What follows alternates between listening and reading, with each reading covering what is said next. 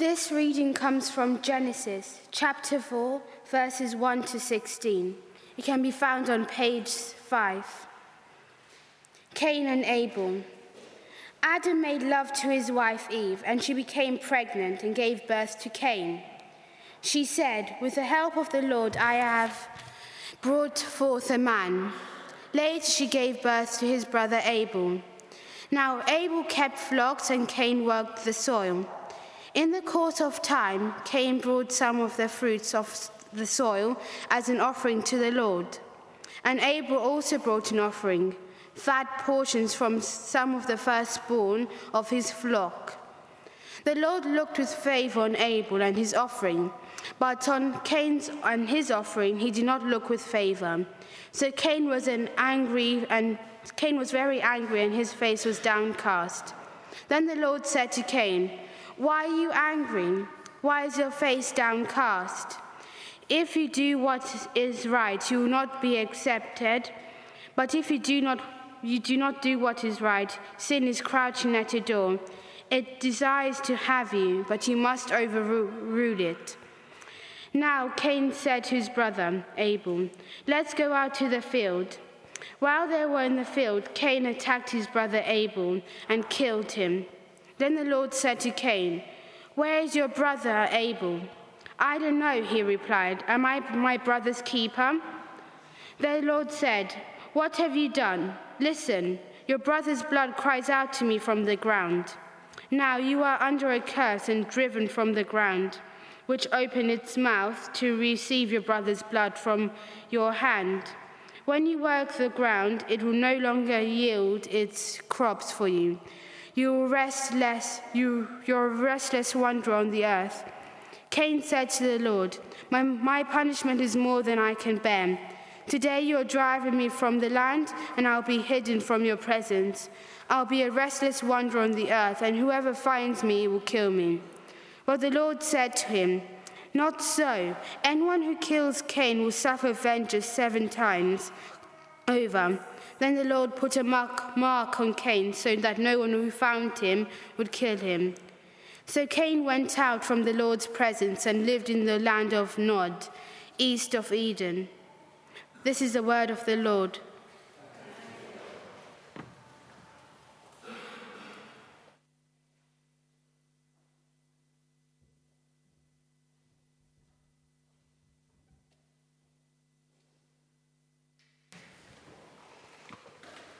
Thank you very much. Has anyone ever taken the tube from Charing Cross to Embankment? I have, en route to an interview on the Strand, for which I was cutting it a bit fine, and it's quite a palaver.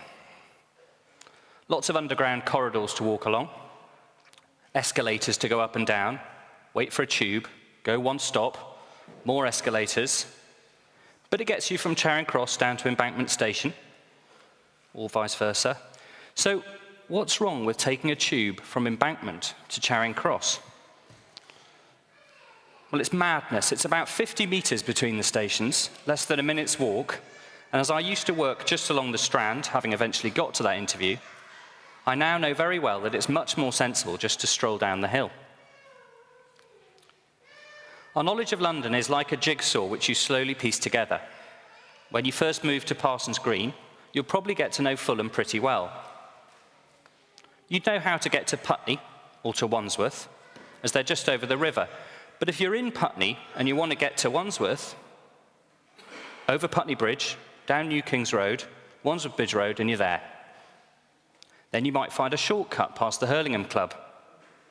And what a bombshell when you discover the Upper Richmond Road and you don't have to cross the river at all. Our knowledge of the Old Testament is a bit like that. We might know bits and pieces.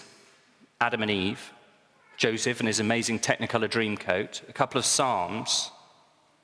But it's often difficult to put stories into context, so much of it is at best unfamiliar and at worst a bit odd, which isn't great when the New Testament tells us that all Scripture is God-breathed. Well, the good news is, in the same way that we have maps and GPSs to help us find our way around London, so there are tools to help us find our way around the Old Testament. Tim's recent talks on covenant and upcoming talks on kingdom help us to see some of the main themes. Bible reading notes and commentaries are a great help. But still, the best way of knowing our way around both London and the Old Testament is to go and explore. Over the next few weeks, we'll be doing just that as we investigate the characters of Hebrews 11. As Johnny said, Hebrews 11 lists some key personalities of the Old Testament, often referred to as the heroes of the faith. The author using their example of living by faith as a spur to his readers to persevere as Christians. I suspect we could all do with just such a spur. So before we look at the first of these heroes, let's pray.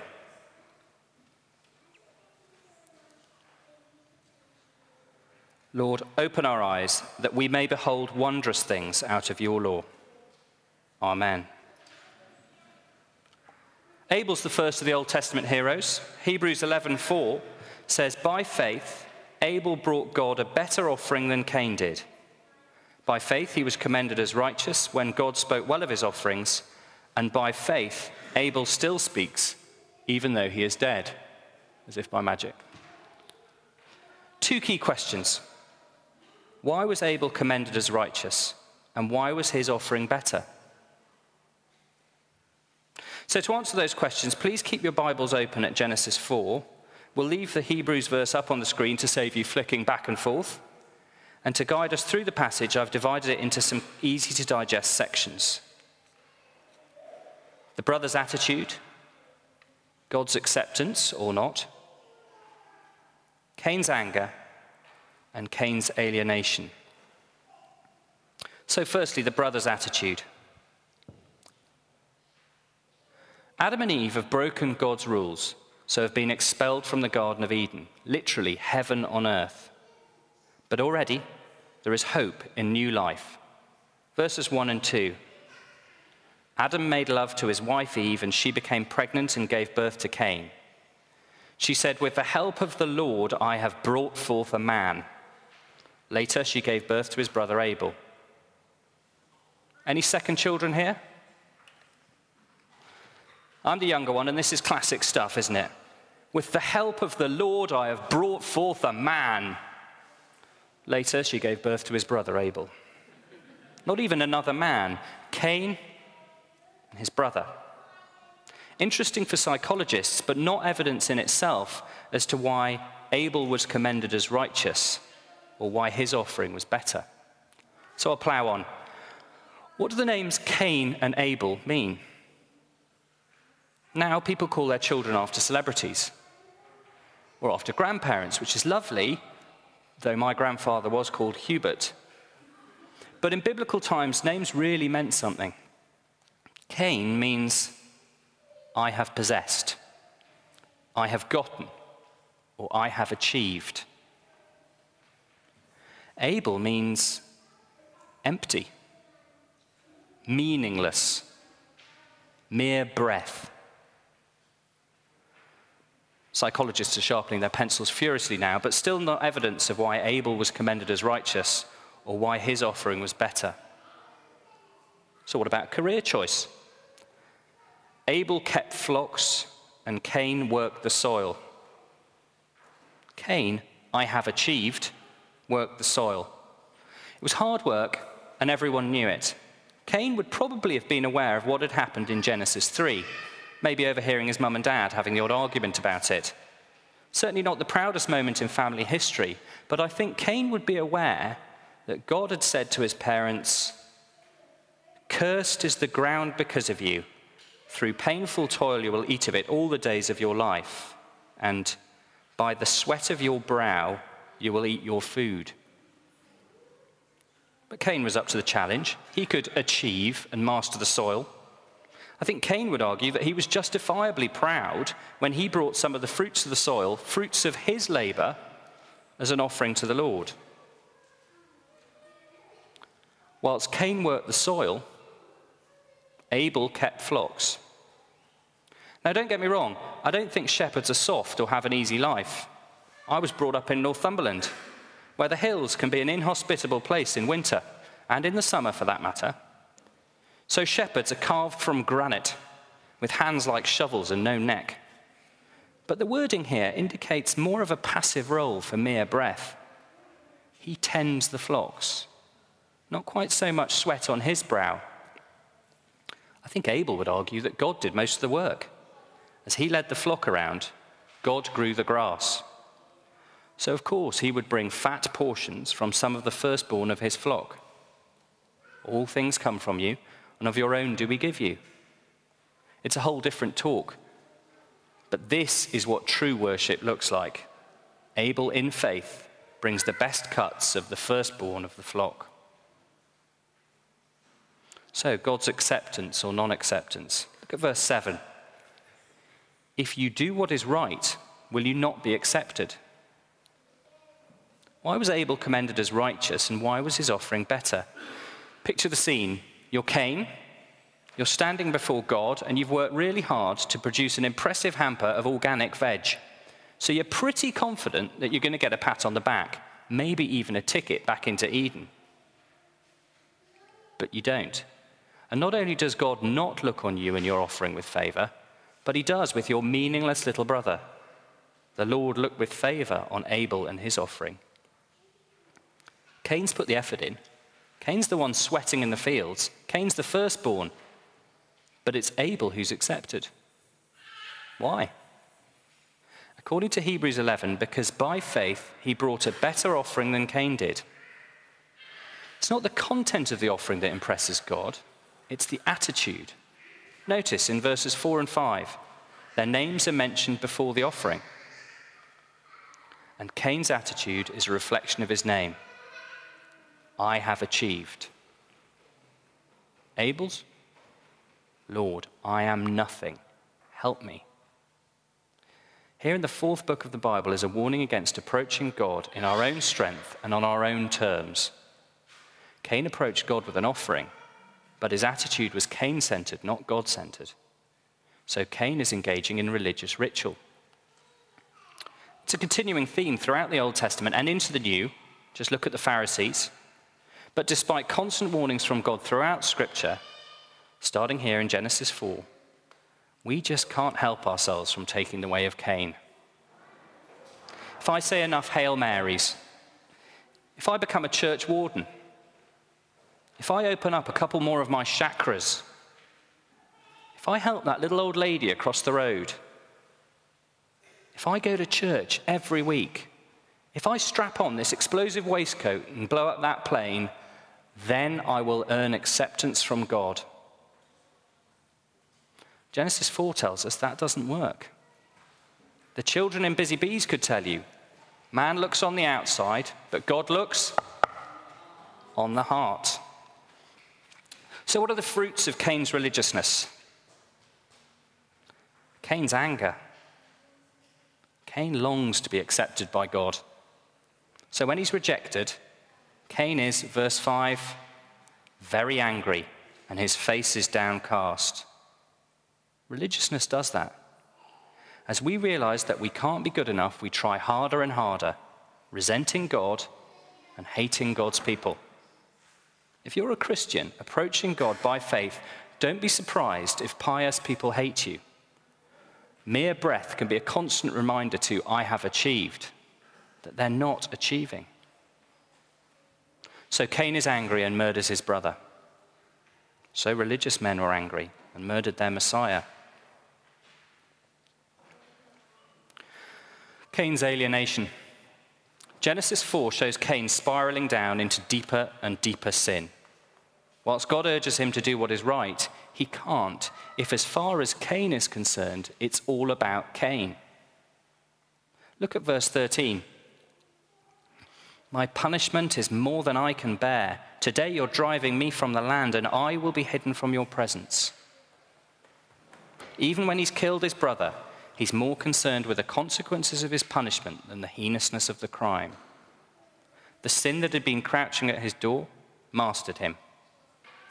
Cain assumes that God doesn't care about him and God is driving him from God's presence. But actually, God is protecting him, and Cain is choosing to leave God's presence by putting himself in God's place. So that's one way to live, Cain's way, trusting in your own strength, your own achievements, and attempting to climb up to God. What about Abel? I haven't talked much about mere breath. By faith, Abel brought God a better offering than Cain did. Abel still speaks to us thousands of years later through God's word, and by faith, Abel tells us to keep trusting God. Though life is difficult, and though life may be cut short, keep trusting God.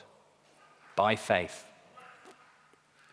By faith, he listened to God's word and acted on it. That's what all the heroes of Hebrews 11 did. So Hebrews 11 finishes, these were all commended for their faith, yet none of them received what had been promised. God had planned something better for us, so that only together with us would they be made perfect. These were all commended for their faith, yet none of them received what had been promised. God had planned something better for us, so that only together with us would they be made perfect. What's the something better? Hebrews 12, verse 24. The something better is Jesus, the mediator of a new covenant, and to the sprinkled blood that speaks a better word than the blood of Abel. Abel was faithful without the benefit of knowing what we know. He was faithful to God before God had provided the mechanism for us to be made perfect. The perfect offering, the sprinkled blood of Jesus Christ. So what does the blood of Abel tell us? To trust God by faith. What does the blood of Jesus tell us? Well, that's amongst other things, how and why we can trust God by faith. Because he's already fulfilled his promise. He's already done what he covenanted to do. He's dealt with the problem of how we can be made perfect through the perfect offering, the sprinkled blood of Jesus Christ on the cross, once for all, so that all may be saved. And that's the gospel. That's the good news. We don't have to keep scrambling up a ladder of religiousness to get to God. Jesus comes down, he takes us by the hand, so that we, like the heroes of the faith in Hebrews 11, can be made perfect. I'm sure you're all aware of the cheesy jokes which begin, an HR manager dies and finds herself or himself at the gates of heaven. And St. Peter says, never had an HR manager before, not sure whether we should let you in. Or an Englishman, an Irishman, a Scotsman die, and they find themselves at the pearly gates, and the angel says, we're a bit full at the moment, we've only got room for two. Which two should we let in? It's not a very helpful image, and not one born from systematic biblical scholarship. But here's a top tip for the three friends or the HR manager. When asked, why should I let you in? Don't start by saying, because I. Start by saying, because Jesus. Nothing in my hand I bring, simply to the cross I cling. Let's pray.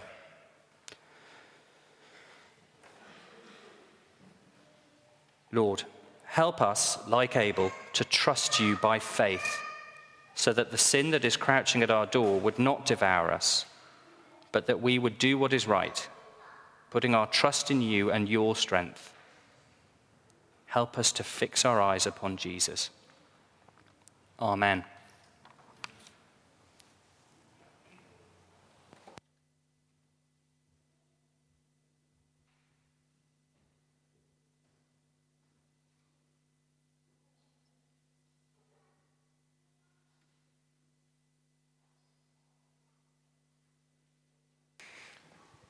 Just before we move to our offertory hymn, let's just have a moment to respond in our hearts to what Nick has been saying.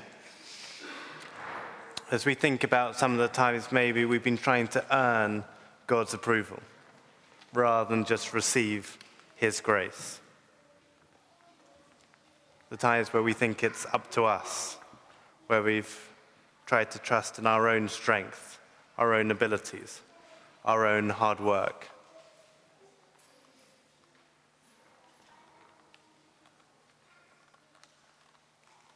Lord, thank you that everything comes from you.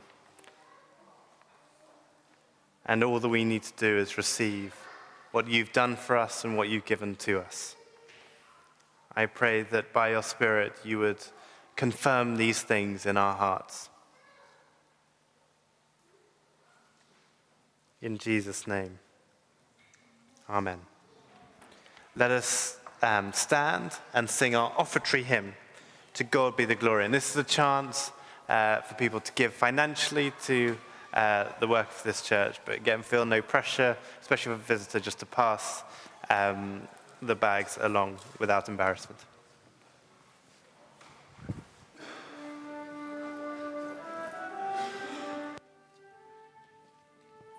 Sister.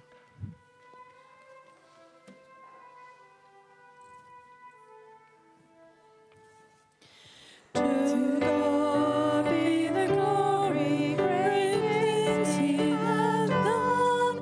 So loved He the world that He gave us His Son, who yielded His life and atonement for sin, and opened the floodgates that all may go in. Praise the Lord, praise the Lord, let the earth hear His voice.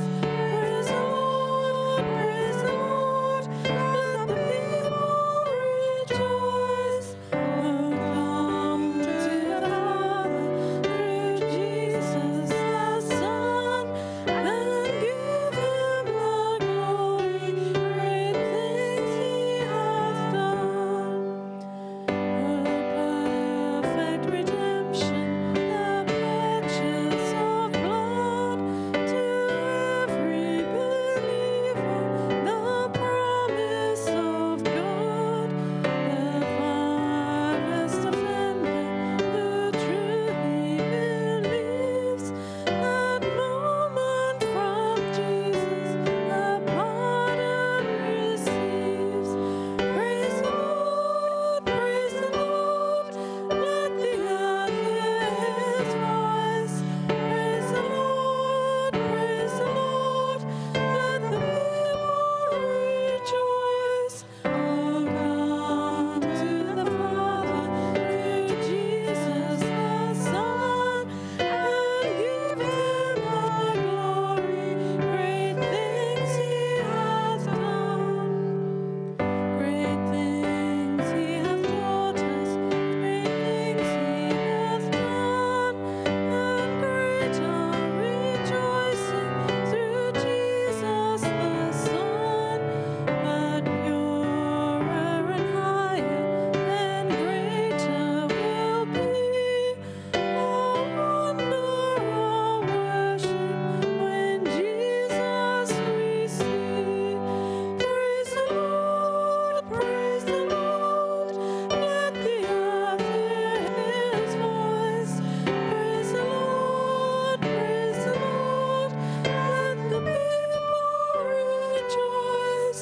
Oh, come to the Father through Jesus the Son, and give Him the glory, great things He hath done. Please remain standing as we give thanks for the generosity of this community. Lord, thank you for your provision to us, for your kindness to us. And Lord, may we use these gifts for your glory, trusting in your goodness and kindness to us. In Jesus' name, amen. Please do sit down as we come now to the final prayer of blessing. There's tea and coffee at the back, and it's been lovely to see you all, and I hope to see you again next week. Just a final prayer of blessing before we leave. From Ephesians 3, verse 20 and 21. Now to Him who is able to do immeasurably more than all we ask or imagine, according to his power that is at work within us. To him be the glory in the church and in Christ Jesus throughout all generations, forever and ever. Amen.